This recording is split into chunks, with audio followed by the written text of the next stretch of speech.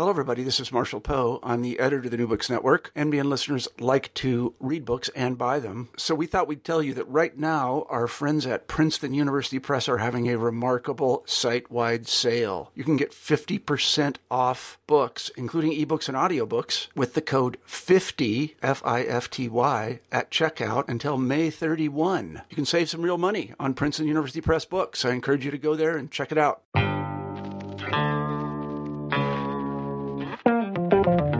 Hello and welcome to New Books in Critical Theory with your host, Dave O'Brien from City University, London.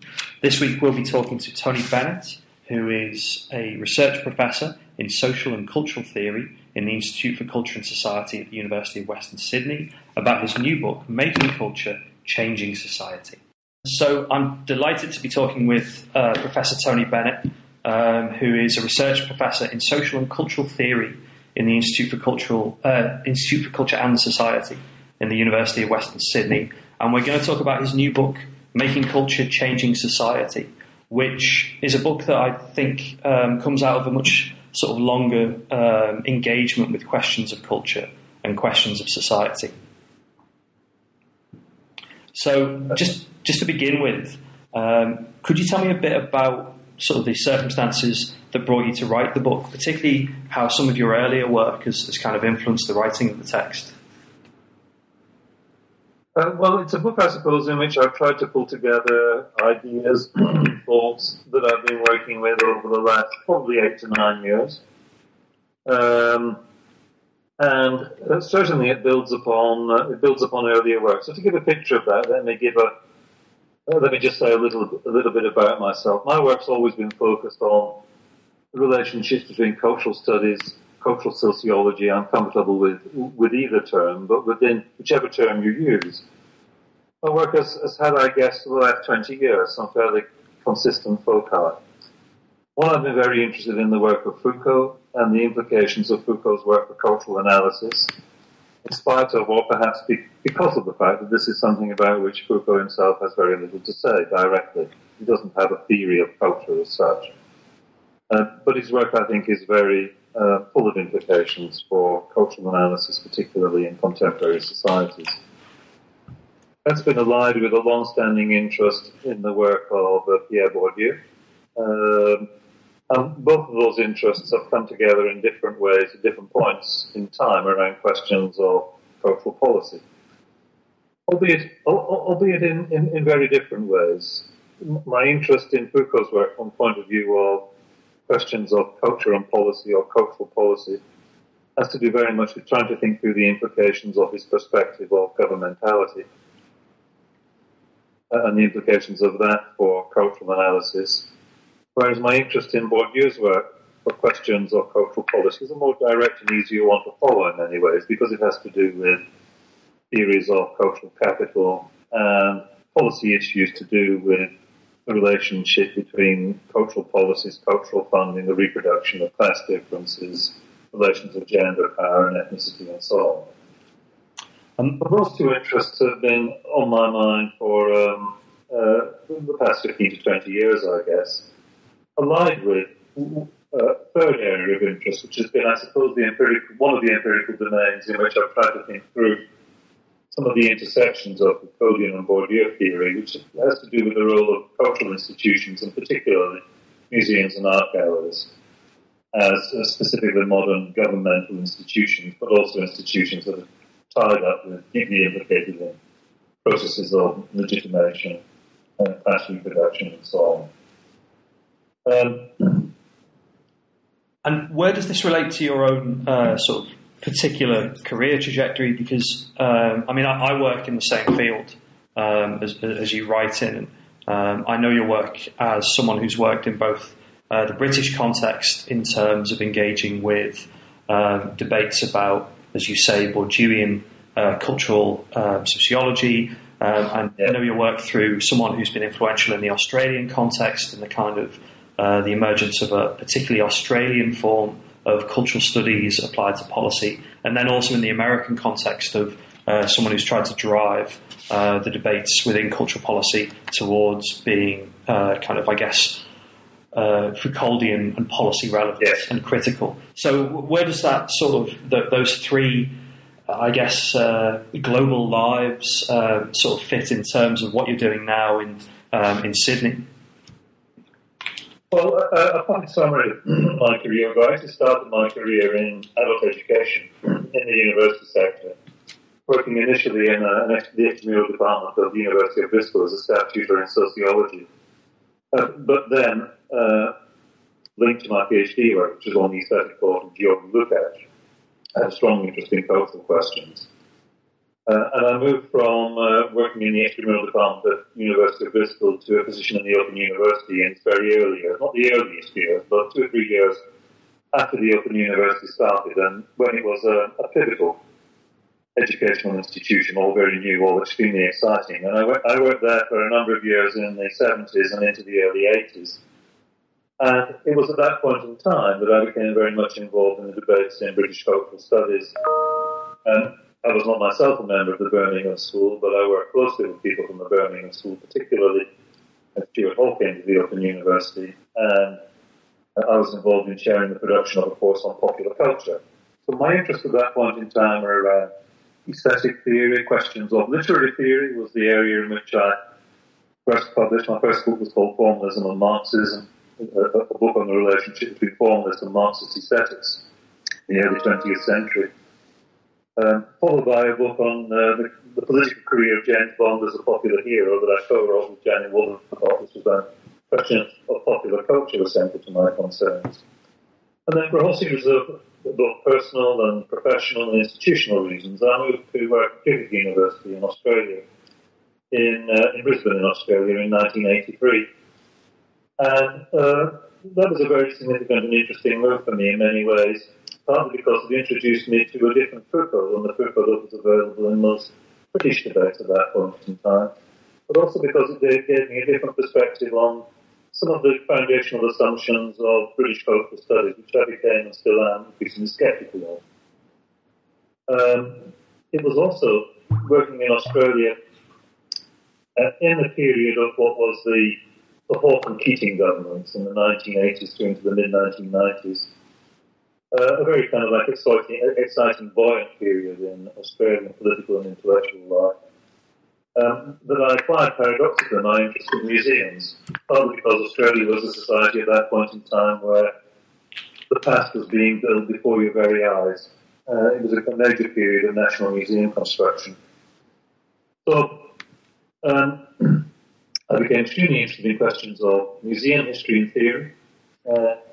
This resulted in a book called The Birth of a Museum, which I published in the mid-90s, which was in essence a book to try to take Foucault's concepts of knowledge and power and apply them to a critical history, a critical genealogy, if you like, of the modern Western Museum.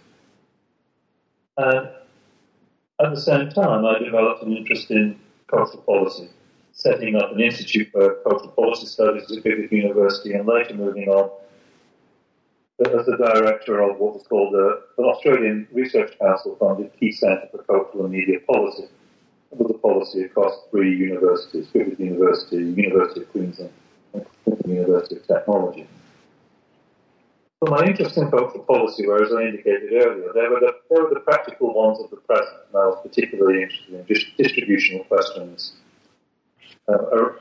approaching those through the lens of cultural capital theory, but also in the nitty-gritty questions of museum politics and policies in the context of indigenous issues and multicultural issues in 1980s, 1990s Australia.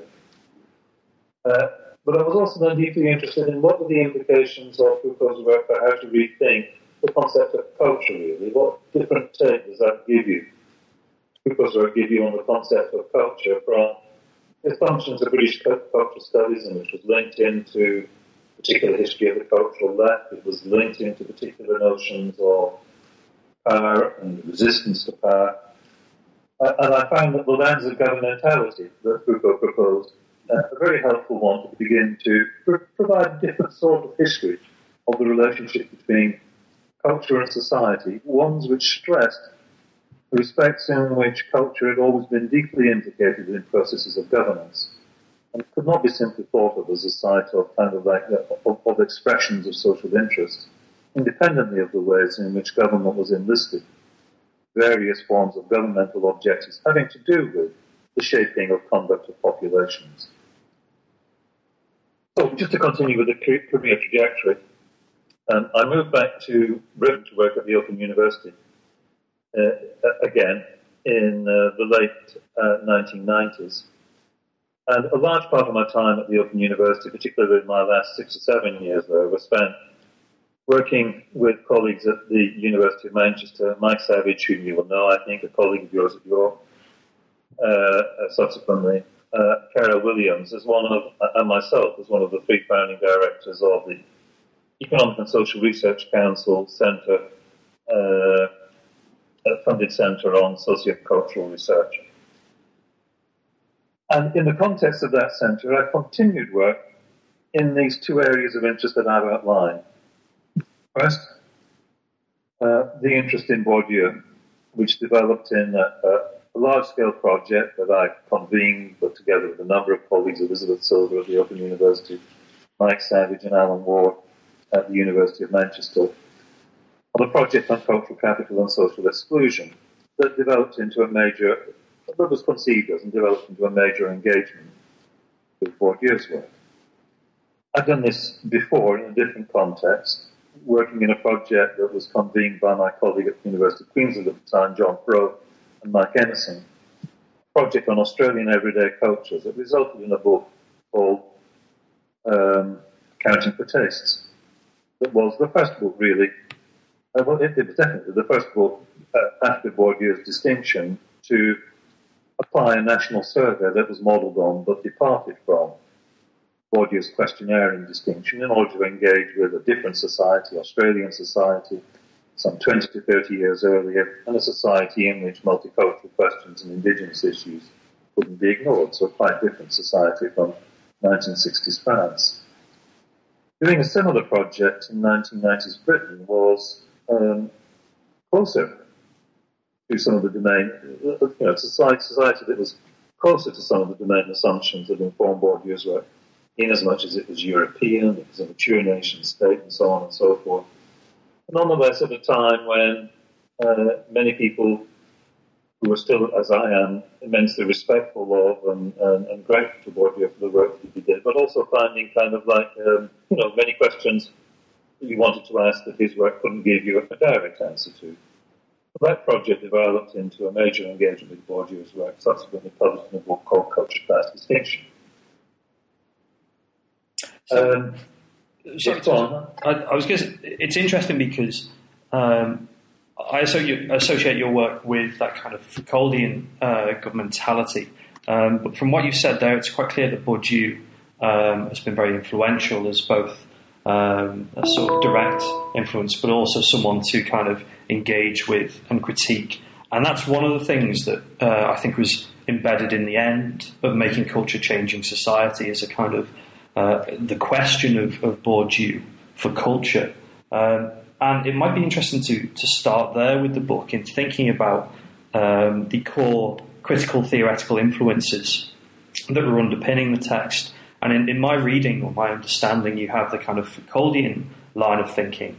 There's an engagement with Bourdieu, and particularly Bourdieu's relationship with Kant. But there's also the emergence of more recently, I suppose, popular or interesting critical theory around questions of materiality, assemblages, and the sort of Deleuzian and actor network theory ideas that have come out of French social science. So as a kind of beginning point on Making Culture Changing Society, could you tell me how those 3 sets of theory kind of interact and produce the core aims of the book?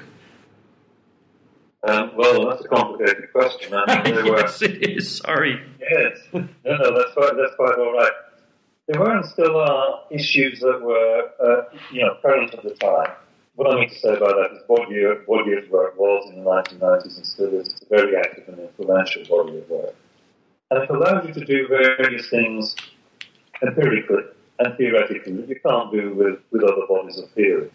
It's difficult, for example, to think of anything that you could find in Foucault that would allow you to construct a questionnaire. No, very much so, yes. Yeah.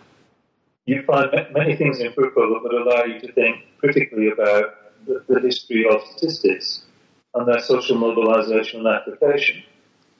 And including, you find many things in Bourdieu that would allow you to think critically about the history of cultural capital statistics and the ways in which they form a part of a particular set of governmental apparatuses and procedures and interests that you wouldn't find thought in the same way in Bourdieu's work. Nonetheless, if you're interested in cultural analysis, Bourdieu gives you a kind of a tradition of analysis that's engaged in the history of debate with the sociology of literature. It's got sophisticated procedures for dealing with questionnaire design, empirical analysis. I mean, Bourdieu is deeply empirical in ways that are admirable. It's a body of theory that allows you to connect qualitative work, ethnographic work with quantitative work in ways that are very difficult to do just from a straightforward Foucauldian optic. But it's perfectly true, having said all of that, is that I would, if pushed, I would want to pin my theoretical colours personally much more to a Foucauldian mass than to a Bourdieusian one. Partly because I think that it gives you a critical purchase on some things that Bourdieu is a little bit kind of like close to or blind to. And one of those is actually the role of Kant, I think. Many people think of Bourdieu because of his discussions of Kant at the end of Distinction, and his account of the aesthetic ethos of disinterestedness and his critique of its association with elite practices of consumption. Think of Bourdieu as an anti-Kantian thinker, but that's a very superficial interpretation. I think very few mature scholars of Bourdieu would think that. He's a deeply Kantian thinker. And his whole sort of like political and ethical program is governed by a wish to sort of like make culture available to everyone so that they could consume it in a proper Kantian mode. Yeah, yeah. And he's quite explicit about this at some points in time. So to come back to your question about the point of entry into the book, I conclude the book with a chapter that's on the topic of habit and habitus. And it's a chapter in which I engage with Bourdieu's work, and I describe him as one amongst the whole series of historically constituted what I call authorities of freedom. And in calling him an authority of freedom, and this is where I'm drawing on Foucault's work to try to place Bourdieu in theoretical terms that derive from outside his own corpus. And those theoretical terms derive for me from Foucault, and I'll just say two or three things about what I try to take from Foucault and then come back to Bourdieu, if that's okay. Is that all right? Yeah, that'd be really interesting, thanks. So the two or three things that I take from Foucault in terms of cultural analysis are, I mentioned earlier that you'll search high and low for an extended discussion of culture in Foucault's work. You won't find it. The most you'll find is a page or two here and there. But that page or two, which I think is just in one place as it happens, is a very interesting one in which he says, let's suppose we were to develop a theory of culture. Then he more or less says, well, not that I really want to do this, I'm really quite unhappy with the concept, but let's suppose we were to do it. And he then outlines two or three things that you need to do if you were going to have a theory of culture. And those two or three things include saying that we have to think about the relationship of knowledge practices to culture. We have to think about the relationship of particular kinds of authorities to culture and the forms of power and authority that particular knowledge practices in the cultural sphere exercise. And he also says we have to think about these operate in relationship to the organisation of various kinds of inequalities or asymmetries of power. The thing that I wanted to take from him is he says if you're going to talk about culture, you have to think about it as a particular practice of the truth. So that's point one.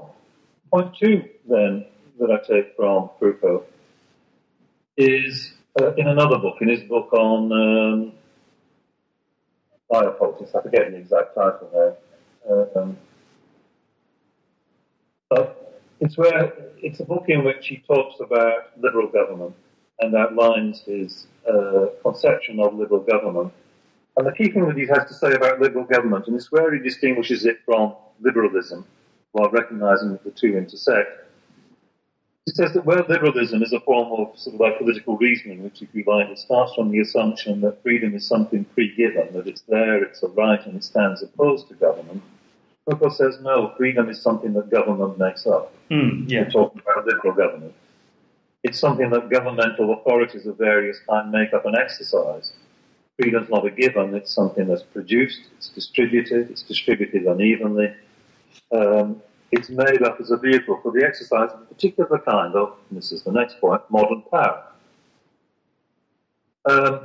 So, putting those 2 points together, the code you notice to cultural analysis is to speak of it as a particular practice of the truth. It exercises particular forms of authority. And if a distinctive form of modern government is that of liberal government, which makes up and distributes various kinds of freedom as that through which it exerts its power, that through which it shapes conduct, then the next step for me is to say, well, what the practices of the truth are peculiar to culture? What kind of ways of governing and organising freedom has the concept of culture been implicated in the course of its history? And what are who are these authorities of freedom? And how do they exercise? And of course, when you look at it in that way, the whole discourse of culture from Kant through to Bourdieu is absolutely littered with the concept of freedom. But littered is not the best word. It's absolutely full of the concept of freedom. But it's also implicated in those debates in which freedom is something that it's not available to everyone. There are certain conditions that you have to kind of like comply with in order to exercise it. So it's seeing the debates around culture as having been tied up within practices of the truth that are implicated in liberal forms of government, and it is to look at, and this is where it is to look at people like Bourdieu, but also I would want to say, let's say, to bring this closer to a home for British readership, I'd also want to look at Raymond Williams or Hogarth, Stuart Hall in the same way, and say, what forms of freedom do these authorities produce? How do they exercise it? What forms of power are associated with these kinds of practices of the truth that are a part and parcel of the history of cultural studies? Rather than just accept it on its own words. What's interesting there is, in theoretical terms, that would be more than enough for quite a kind of detailed and dense book project. But you also have this kind of concern with the material and materiality to kind of supplement those other theoretical influences. So I wonder if you could say a bit about where that sort of material turn figures and why it is you've engaged with that. I think the material figure turn, why I've engaged with it has to do with the fact that so far I've talked about, if you like, in terms of discussing Foucault practices of the truth, authorities of freedom, and so on. You can deal with this purely at the level of a history of ideas, or concept discourse analysis, and that's important. And I think that the work that is performed by particular concepts of culture is an important issue to attend to, and I can come back on that later with some subsequent work that I'm doing, if you like. But of course, those concepts of culture never work or are put into the world entirely as abstractions. Their history is always tied up with and entangled in the histories of material apparatuses. There's nothing new in saying that. I mean, if one were talking about Althusser and ideological state apparatuses, there's a kind of an insistence upon the institutional inscription of practices there. But I think that since then, and in the 90s in particular, the work that's come out of science studies, in the tradition of Latour and Woolgar, the work that's come out of post-Deleuzian tendencies in cultural economy debates, around debates about assemblages, agencements, and so on and so forth, give us a whole new set of vocabularies for thinking about the ways in which discourse is always materially embedded in concrete apparatuses in terms of how it is acted within the world. And equally, in particular, the work of science studies has made us think about the ways in which new objects and entities are produced within particular kind of settings, like laboratories and so on and so forth. So I've been an extension of that argument from science studies, concerned with, it's in part an analogy, but I think it's got a little bit more than just a reason by analogy going for it. Wanting to look at the ways in which particular forms of culture, notions of culture, are made up, are produced, and put into circulation in context, through contexts like museums or recording studios, whose mechanisms we should look at in similar ways to the ways in which science studies has looked at the production of new actors in laboratories, etc. So that's one reason for doing it. Another reason for drawing on those arguments and ideas would be, one, is that their force has become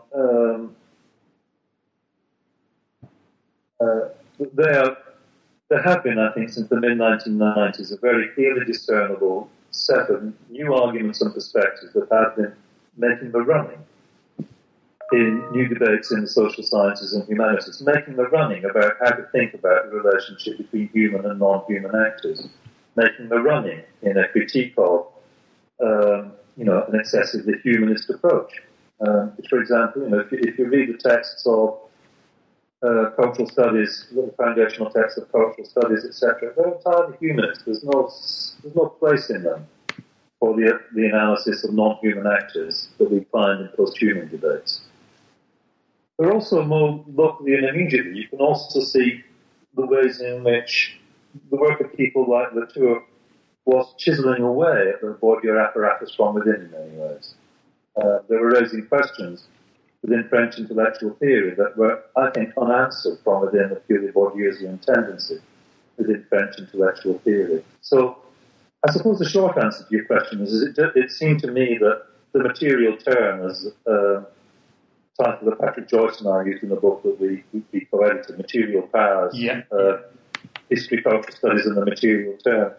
But this term was a powerful one and a productive one that was bringing new sorts of problems into focus, and that it had considerable scope for cultural analysis and for historical analysis, which was two areas of interest that Patrick Joyce and I brought together and worked together on productively over a number of years. It's very interesting, actually, that the combination, I think, of those theoretical lineages plays out in the book to answer four particular arguments by combining the theoretical discussion with very material examples, particularly from museums.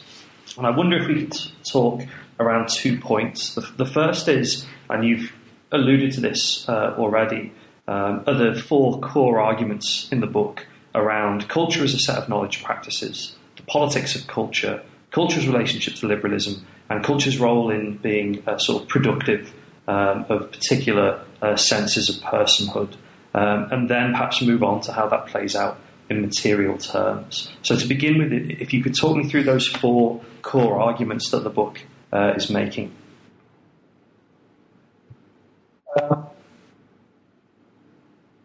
Okay. Can you go back through the one by one for me, and then I'll come back on it. Oh, sorry, you faded away slightly there. Oh, sorry, I moved away from the microphone. Can you just remind me, if we go through them one by one, then I'll talk about them one by one? Yeah, of course. So the four core arguments that you set out in the introduction to the book are that culture is a set of knowledge practices and can be understood through what you call the culture complex. Yeah. Okay, so by the knowledge practices there, I mean, I have been, by and large, the book focuses upon two knowledge practices. It focuses upon anthropology and it focuses upon aesthetics. which I interpret as two knowledge practices, whose history has been closely associated with the development of liberal forms of government, whereby we have to remember in that context that liberal forms of government for Foucault encompasses the boundary line between liberal and illiberal forms of government. By which I mean to say is that for him, liberal governance, where mechanisms of governance choose to operate freely through mechanisms of freedom, these are always counterbalanced by, for different constituencies, forms of government that operate through coercion, through the denial of freedom, through its limitation, through the exclusion of freedom to particular categories of the population. So, the book explores the history of anthropology as a liberal discipline in that sense, and the role that it has played historically, particularly in connection with the histories of colonialism, in drawing boundary lines between populations that are to be governed as though they consisted of free subjects, and populations that are denied those freedoms, and focusing in particular there upon the history of the relationship between anthropology,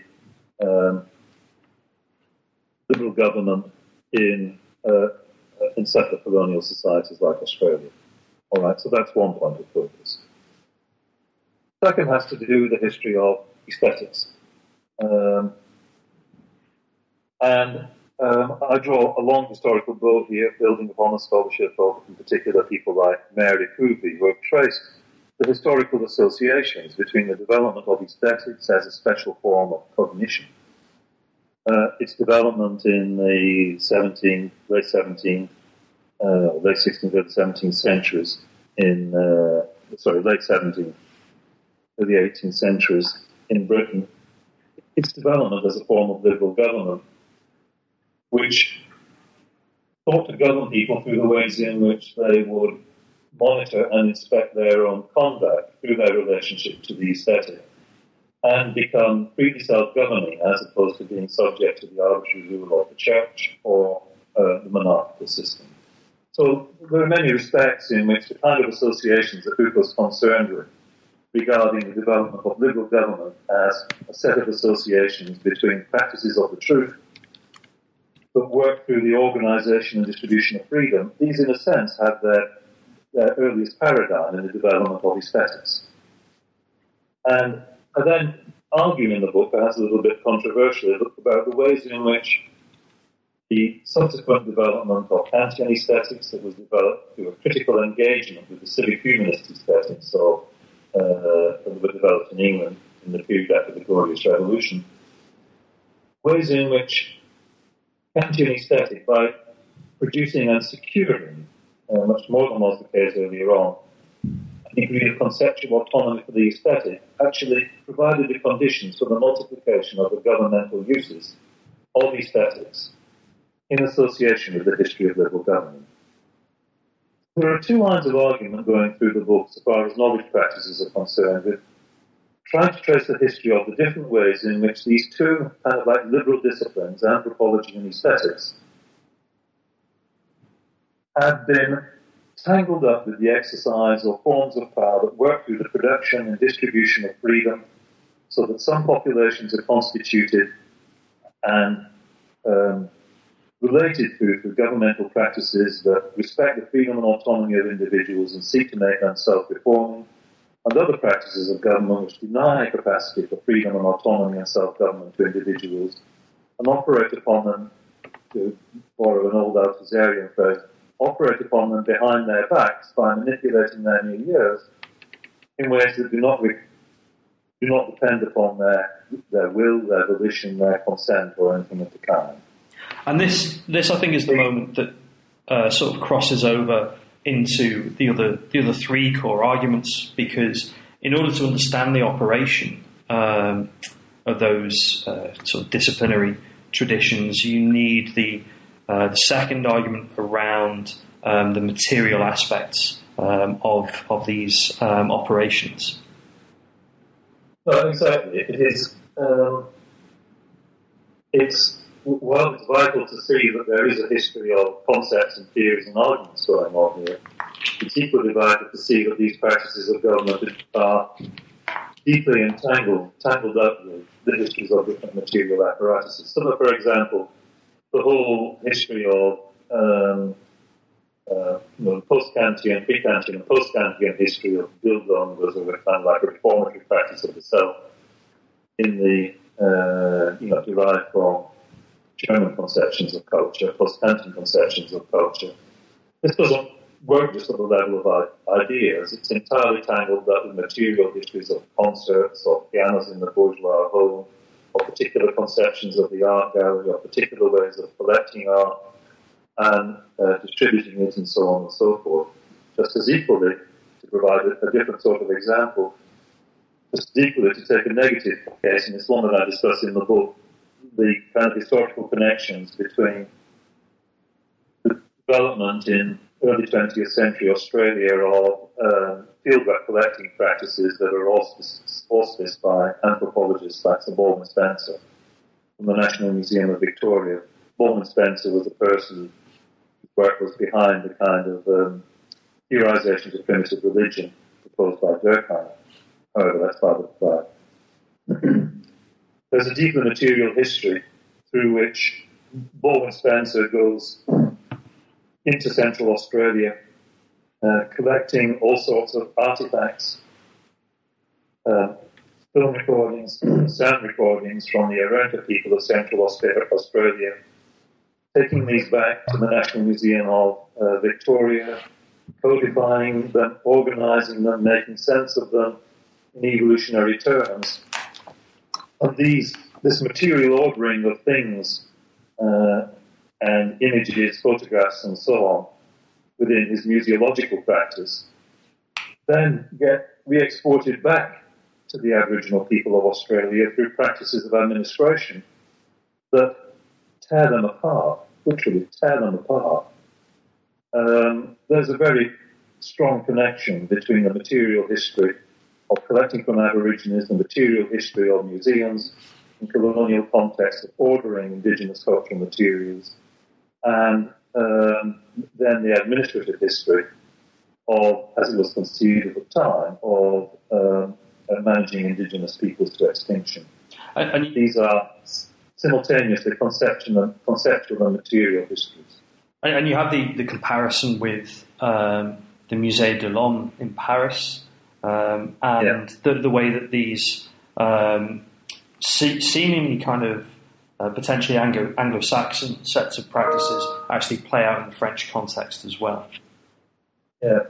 Well, actually, thanks for raising the Musée de l'Homme, because that for me has been a really good and interesting case, and where I found the concept of assemblage quite helpful.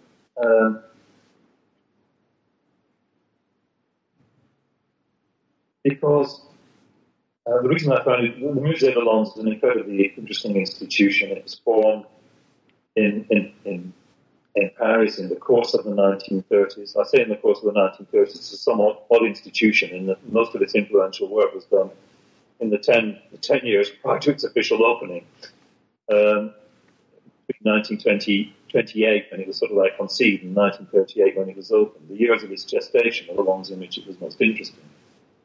And what was interesting about it for me was it was a place at which two different kinds of like assemblages came together: colonial assemblages and assemblages of public pedagogy within France. So this is an institution that faces out to France's overseas colonies, particularly in inaugurating what's arguably the first sort of like significant phase in French overseas anthropological fieldwork, with the Kajabouti exhibition and others of its kind. It is a place, it is a central calculation to which there are brought back from these fieldwork exhibitions all of the kind of photographs, index cards, artifacts, and so on and so forth that are collected. And it was in its structure and its organization, it was conceived as a place that, as it were, brought two sets of relations together at the same time. It was to be a place wherein the collections from the fieldwork expeditions were to be arranged as a part of a kind of a liberal public pedagogy in France that was to induct the French citizenry into a more plural and tolerant conception of other cultures, and particularly the other cultures of Greater France, the France that included France's overseas colonies. But at the same time, it was a place where there were to be laboratories and libraries and so on, where specialists would go, where training anthropologists would go, in order to learn, in order to work out ways of ordering the materials collected in from fieldwork context in ways that would be useful to projects of colonial administration. So I found the concept of assemblage very helpful in thinking about museums as being institutions that are always kind of, or certain kinds of museums at any rate, that are always poised at the intersections of two networks of relations, two sets of assemblages, particularly for anthropological museums, in terms of how they face their publics and how they face their colonial subjects. And the Musée de l'Homme, really, it's a fascinating site at the intersection of these complexly interweaving sets of relationships.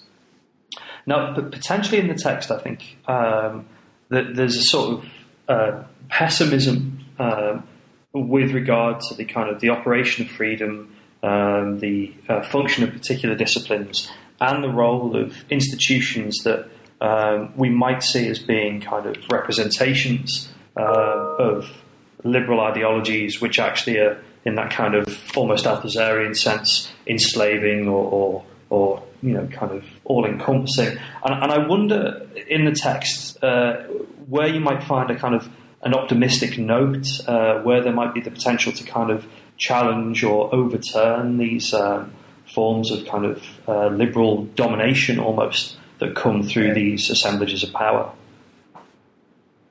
I'm interested that you see it as pessimistic. I must say I don't see it that way myself personally. I see it as perhaps being a little sceptical, and I've always wanted in the work that I've done to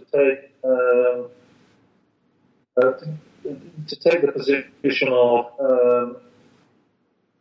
leftish cultural theorists, among which I would include myself. Yeah. I want to take their positions and say, well, we have to interrogate these and look at what's going on here a little bit and not take it entirely on trust. So I've always been interested in the ways in which aesthetic form has informed perspectives along the left in cultural theory. And I've always been deeply interested in it. I've always been deeply skeptical of it. Because I don't think that it's an entirely innocent practice. It's a practice that, describing it as innocence the wrong word. I think that left-wing practices that take on board the legacy of aesthetics and seek to inflect them in a left-wing direction, as is certainly true of the work of people like Raymond Williams, as it is true of the work like Bourdieu. I think there are certain sedimented sets of assumptions that go along with that kind of intellectual endeavour that we need to be careful of and look at critically. It doesn't mean to say, however, that because I think that Bourdieu's practice, for example, is tied up in a notion of, if we can get beyond the operations of cultural capital, if we can make all cultural institutions operate as he would have had them do, in accordance with the best traditions of French universalist republicanism, and make the best that has been known and thought to sort of switch to Arnoldian terminology. Equally available to everyone, because it equips everyone with the capacities to appropriate high culture in a truly Kantian disinterested fashion. That is what I think was the kind of historical coordinates in many aspects of Bourdieu's work. A, I don't think it will ever happen. B, I don't think it will happen anything particularly good will come of it. C, it just seems to me extremely unlikely that would happen. C, it overinvests what's at stake in the kind of like the history of aesthetics. It takes it on trust.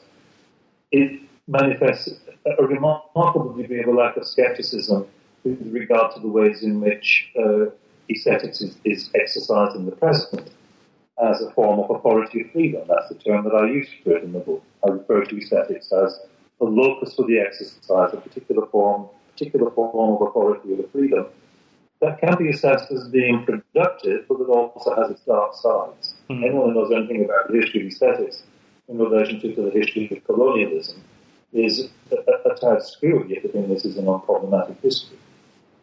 But the reason that I'm not pessimistic is just to go back to your point. It's not. The book is not arguing that the institutions of the culture complex, like museums, art galleries, or whatever institutions you might want to bring into the picture there.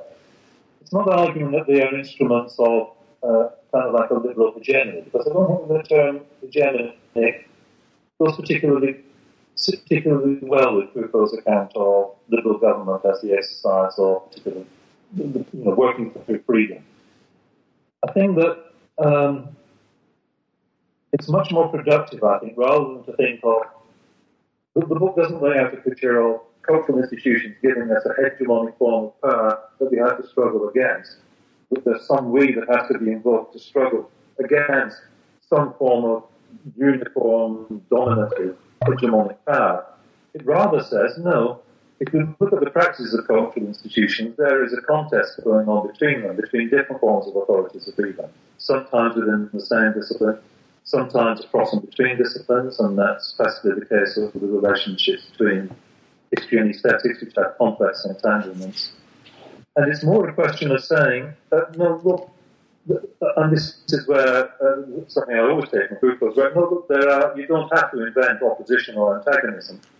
These oppositions or antagonisms are in play in the contests and relations and disputations between the different practices of truth, the different versions of the authorities of freedom that are at work within the institutions of the culture complex.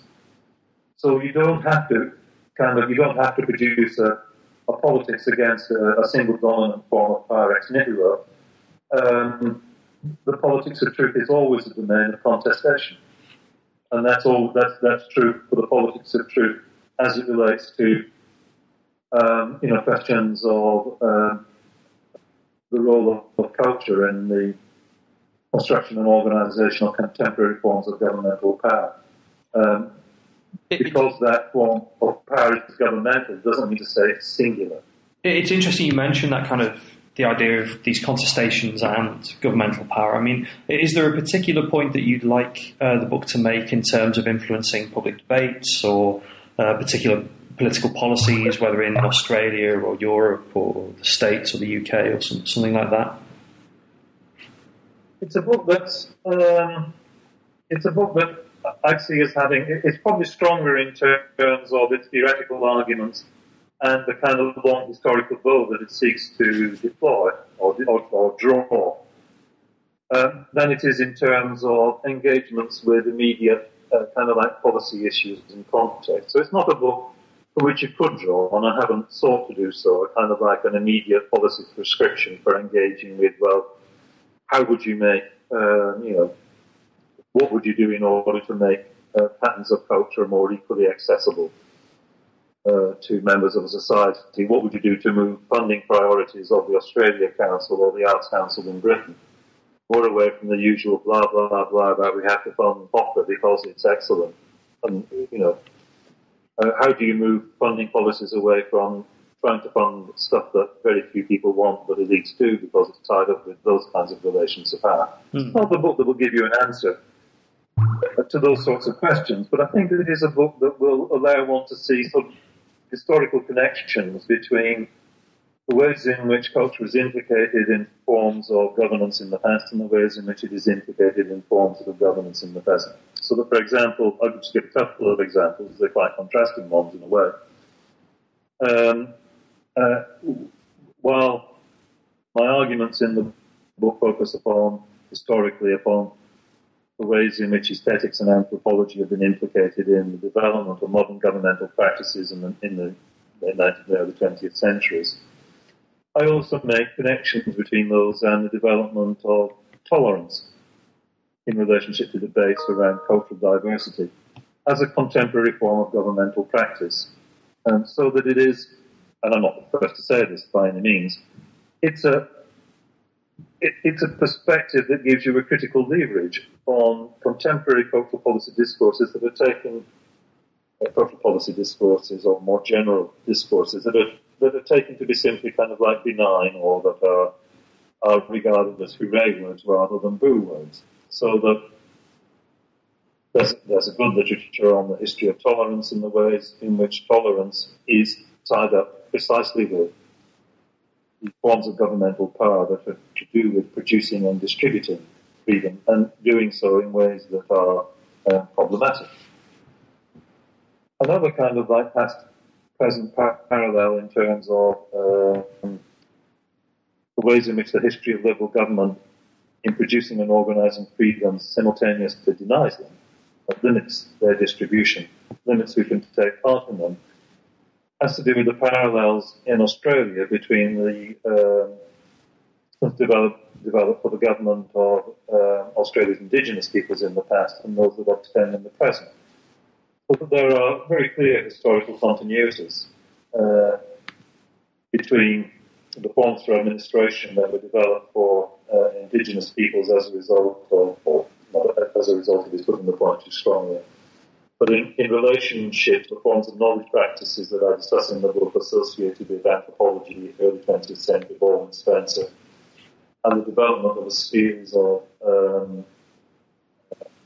moving Aboriginal people away from their lands, putting them on reserves where they were subject to coercive forms of government that depended entirely upon their exclusion from the liberal democratic political system of the formative nation of Australia from it for 40 or 50 years. But still, the legacies of that and the debates that go on, not just the debate, but the practices that go on in Australia in what was called the Northern Territory Intervention that was introduced under the John Howard coalition government, but also continued under the Labour government that's just now been thrown out of power by the return of a coalition government.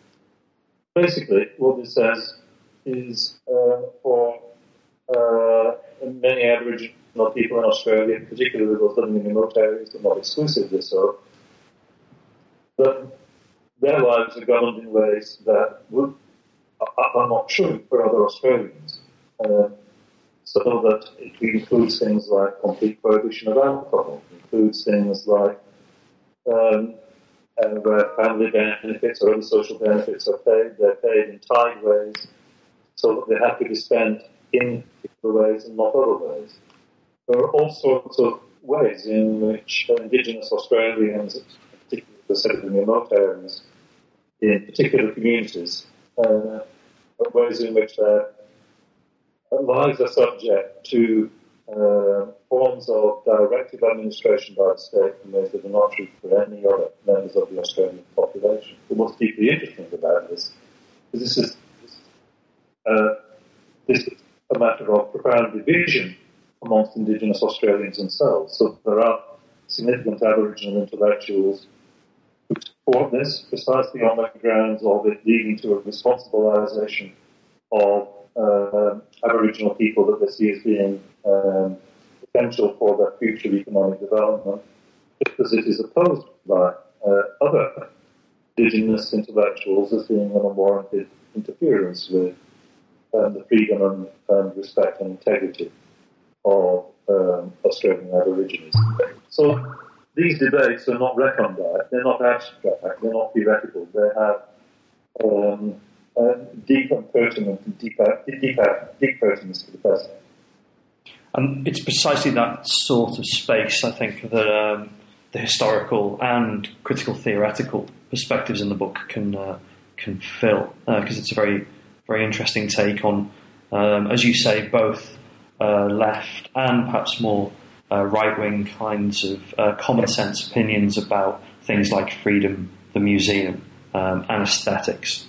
I mean, I've taken up quite a bit of your time discussing the book. Just to kind of conclude, I'm wondering where next for your work in terms of, I mean, the book does sort of conclude with some useful possible next steps, particularly in terms of thinking about the possibilities of popular culture as a site for analysis. But are you kind of continuing in that vein, or will you be doing something completely different in the next sort of year, 2 years or so? No, I shan't be doing anything completely different. I mean, the work that I'm doing at the moment is continues, the trajectories of my work over the last, whatever it was, period I described, 15 to 20 years. And there are discernible connections with the work, the arguments in making culture change in society. I'll just briefly summarize a couple of them. One is, I mentioned that in my take upon thinking about culture as a set of particular practices of the truth, I focused upon anthropology and aesthetics in the arguments of making culture change in society.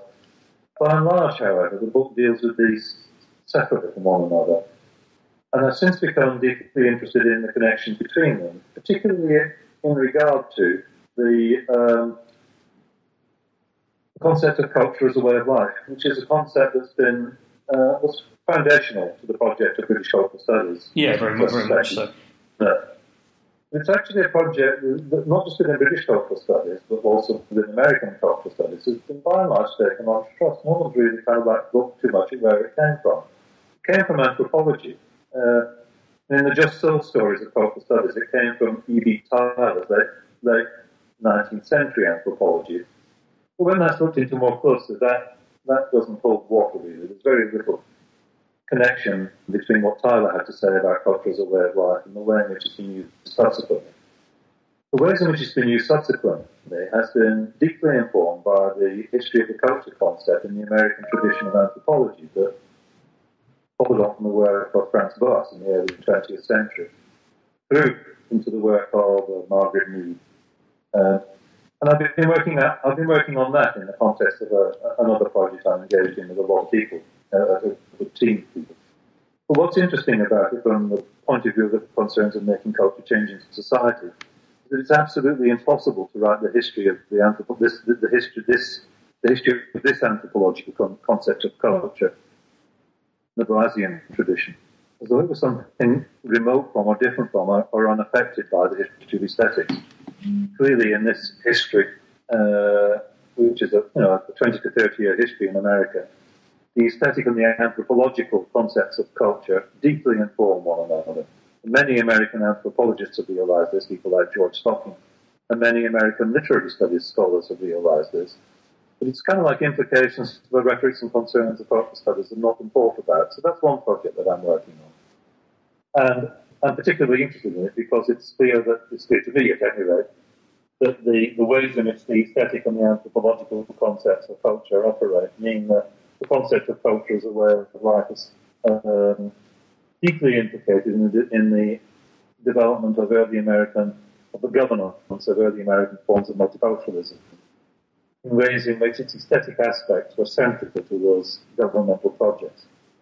That's one set of issues that I'm working on at the moment. The other is still an engagement with Bourdieu, and this is in the context of a project I'll be working on together with a team of people. This will be a team of 10 people, some of them colleagues of mine at the University of Western Sydney, some of them colleagues at the University of Queensland, and some of them colleagues in the States and in Chile. A project that's called Australian Cultural Fields, National and Transnational Dynamics, which is another kind of critical engagement with Bourdieu, which has, at the one hand, it has an immediate set of cultural policy references. One of the reasons that I first got interested in questions of cultural policy had to do with a cultural policy statement that was issued in Australia in 1994. It was called Creative Nation. This was a very influential cultural policy statement. It was a progressive cultural policy statement. It was saying that our cultural policy in Australia, it has to be about culture for all Australians, not just for elites. It has to be responsive to the dynamics of multicultural Australia. It has to deal with questions of the cultural presence and interests of Indigenous Australians. And a year ago, the then Labour government put out another cultural policy statement called Creative Australia. Yeah.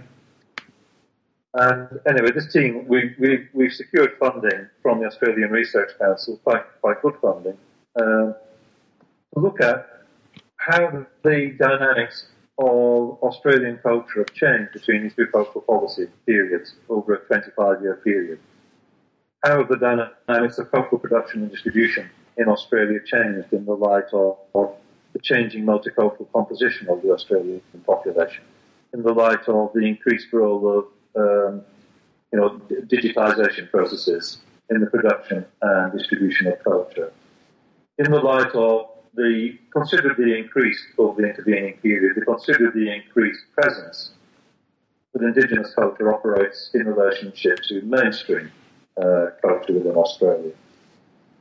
So we're looking at these changes over that 20 to 30-year historical period, but in the process also wanting to pose a set of larger questions for Bourdieu's field theory.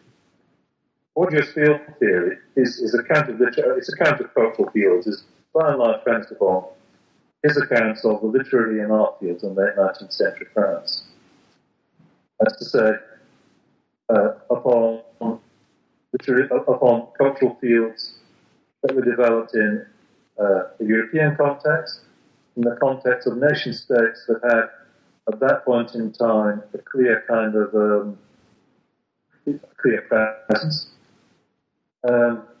In societies in which questions of multiculturalism were not particularly posed, but also in France, if I can put this, where France was a colonial power, it was not a colonized territory. It was not subject to the dynamics of settler colonialism. So the longer historical term question we want to ask is, what revisions are needed to field theory?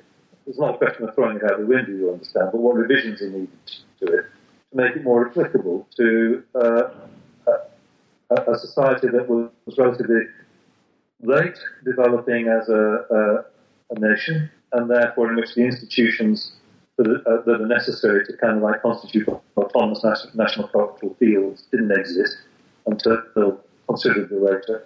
But also, what's at stake in applying them in a settler colonial context, and in particular in a settler colonial context in which the question of the relationship between the settlers and the indigenous populations is and remains an ongoing process of taut, difficult,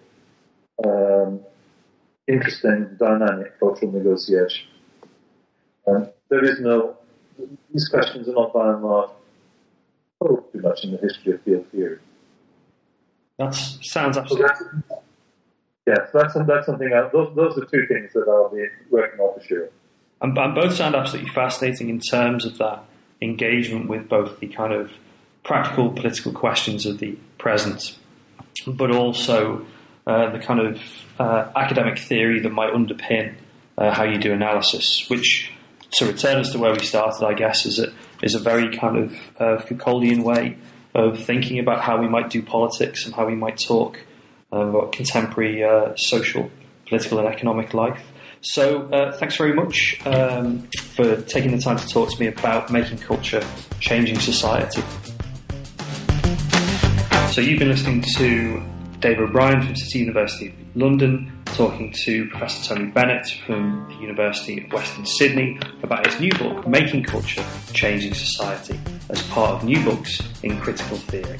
See you next time. Thanks for listening.